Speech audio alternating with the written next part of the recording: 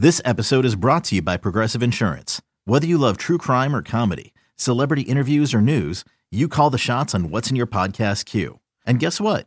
Now you can call them on your auto insurance too with the Name Your Price tool from Progressive. It works just the way it sounds.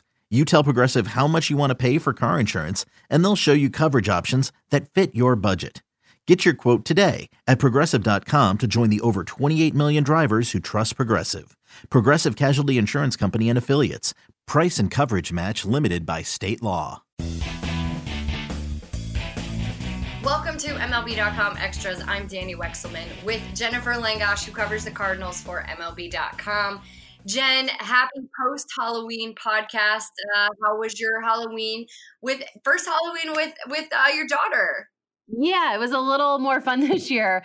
We dressed up in our family as pumpkins. So little Audrey's only 7 months old, so she didn't really go trick-or-treating, but she did sit with me on the porch for a while and tried to hand out candy. We got some pictures, but certainly it adds a new element of fun when you have a little child to involve in the holiday. Yeah, and maybe you get some extra free candy, which I'm never mad about. No, I totally agree. And as my husband pointed out to me, the only leftover candy I had last night, Danny, were the Reese's, and that was by design. It's my favorite candy, so I happened to just accidentally give out all the other candy first, and then I was left behind with a few Reese's. So it all worked out. That works, Jen. Funny how that works. All right, Jen, let's talk about this Cardinals team. I know we touched on some free agent notes and news last week, but I want to talk about the coaching staff first.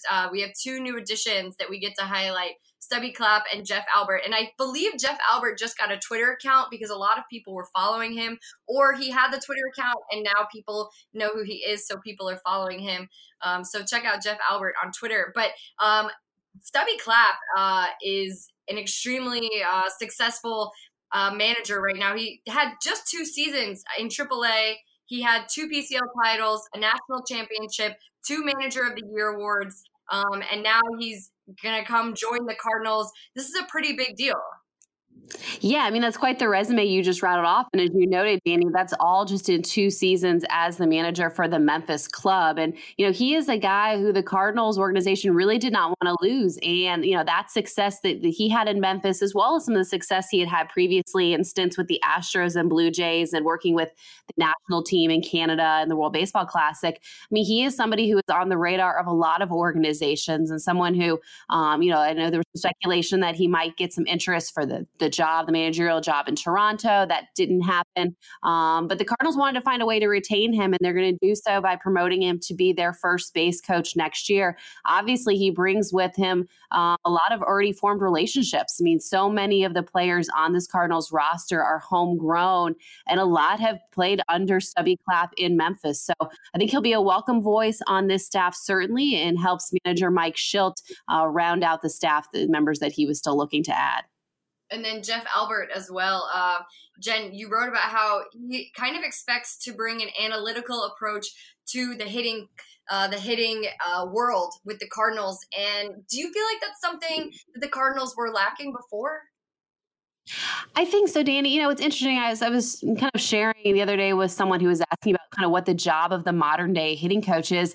It's really not, an everyday responsibility to go work with players on mechanics of their swing, right? I mean, these are guys who know their swing so well. Obviously, it's gotten them to the major leagues. There's a lot more on the analytical side that I think teams want to prioritize these days. And, Jeff Albert brings that. He is somebody who is going to bring, I think, a different idea in terms of approach. You look at what he did to help the Astros team last year, a team that had very few strikeouts relative to totals across baseball. That's something the Cardinals would like him to implement here. So just mental approaches, different how to approach pitchers in different counts against different pitches. I think that's kind of where this position is trending. And obviously, I think he complements Mark Budaska very well. Budaska will remain as the assistant hitting coach. So certainly there will be opportunities to talk mechanics, yes. But I think the emphasis moving forward is really to talk about approach. And that's something that Jeff Albert has had a lot of success with players, both in the Cardinals minor league system when he was here as a minor league coach previously, and then most recently with the Astros. And I'm sure someone Jeff Albert's probably interested in working with is Marcell Ozuna. And Marcell Ozuna was a part of the Marlins kind of breakdown, Stanton going to the Yankees, Yelich going to the Brewers. Both of those guys had a lot of success last year. And I know Osuna wasn't quite there. And that's because of his right shoulder. And he had some cleanup surgery this week, Jen. And that was definitely part of the issue this season. But they're hoping that this very minor surgery can kind of get him back on track. Yeah. So, I mean, this is very minor surgery. As you noted, the Cardinals and Dr. Neil ElAttrache, who performed the surgery, both have said that they expect Ozuna to be 100% recovered by spring training. I think this is a good thing, Danny, and that's rare. We don't usually talk about surgery as a positive, but, as you watched Marcell Ozuna last year, really from day one of camp, that shoulder wasn't right. And as much as he tried to rest it in spring and he took a break and got a cortisone shot, about mid to late August to try to rejuvenate himself, it just really never cooperated. And where it was most notable, of course, was in his throws from the outfield. This is a guy who over the last 4 seasons, if you look at the StatCast data, Danny, his velocity on his throws has decreased very steadily the last 4 years, so much so to the point where this past year, it was the worst in Major League Baseball. And that was just because he couldn't get any oomph on his throws because of the pain and the discomfort and the inflammation in his shoulder. It also, affected him with his hitting. And it's a little harder, I think, to point your finger on exactly what was affected, but he has noted that it really bothered him trying to turn on inside pitches. So all that being said, here is a guy who the Cardinals need to be a middle of the order impact bat next season. It's what they thought they were getting in him this year. And you look at the final numbers from his 2018 season, and they're okay. I think it was periods of inconsistency that were really a frustration to both him and the organization. So he underwent that surgery this week.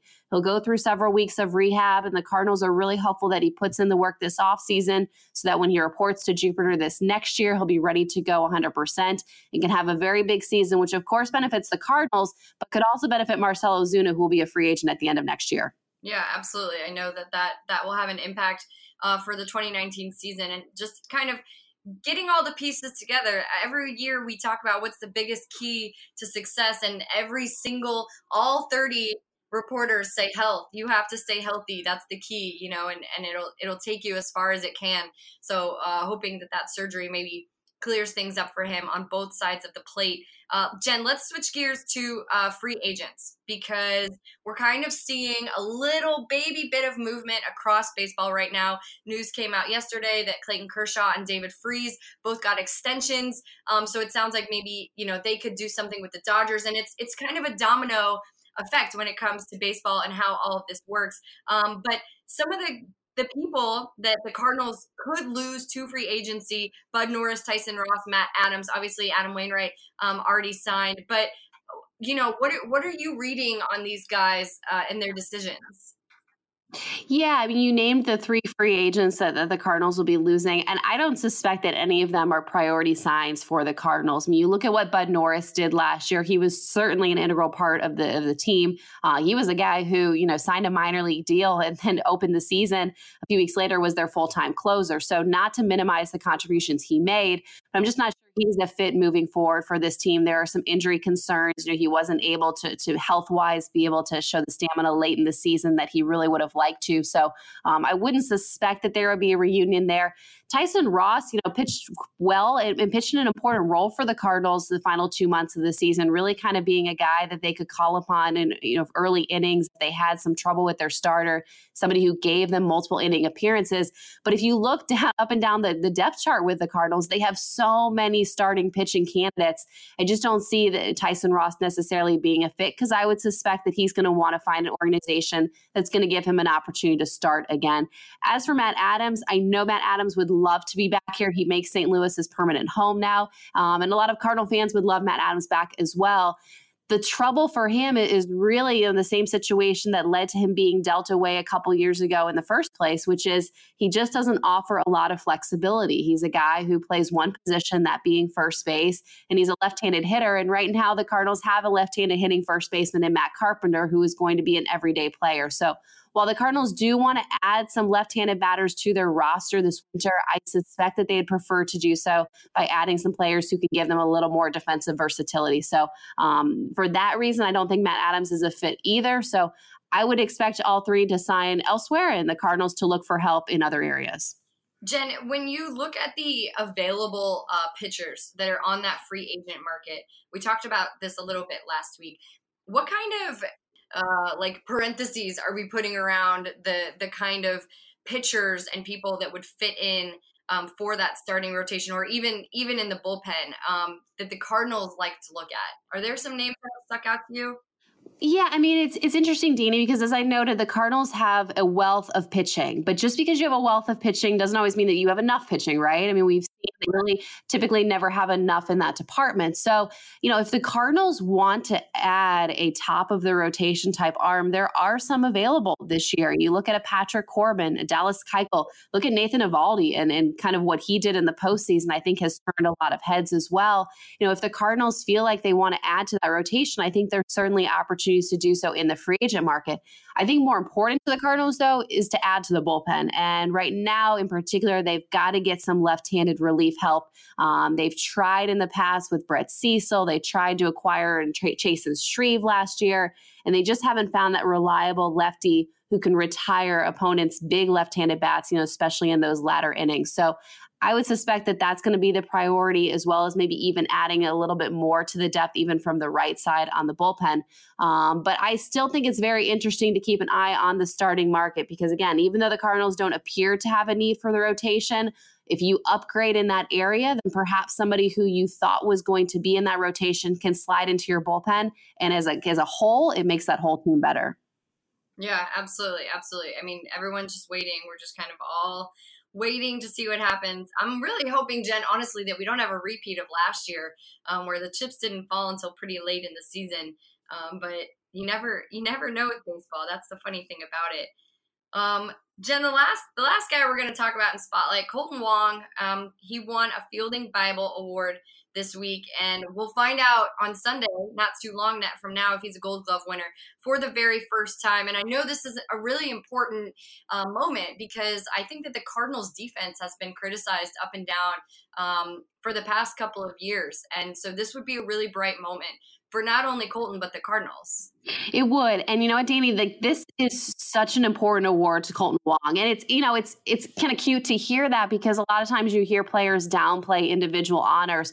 Kolten Wong wants a Gold Glove so badly, and it has really bothered him in the past that he hasn't even been a finalist for the award. When you look up and down the numbers, his defensive metrics, his numbers have always stacked up the last couple years against those who have been finalists. So a very deserving candidate. And again, I mean, you look at the defensive numbers at the end of this year, Kolten Wong, among second basemen in the National League, is basically at the top of every single category. So I'm very curious to see if he's going to get the recognition that he deserves, or if this is an award that, as it has in the past, often goes with reputation and perhaps somebody a little bit more well-known like a Javier Baez, who's also a finalist, ends up kind of edging Kolten for this award. But it's something he's motivated by, and it's something that, I think we saw Kolten take some big steps forward defensively. And that's a tough to ask because he was a guy who was already above average defensively at second base, but really looked to kind of take it to another level this year. And as you mentioned, the Cardinals defense,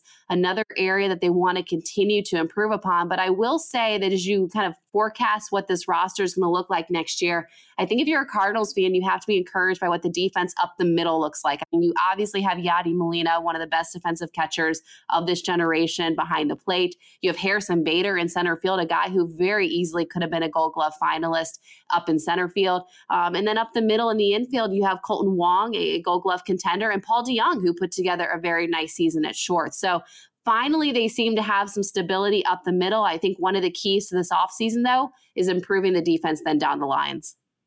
All right, Jen, we're going to wait and see what the Cardinals decide to do to try to make those things happen and put together a complete team for the 2019 season. As always, I love getting to chat with you. I know we're going to talk next week.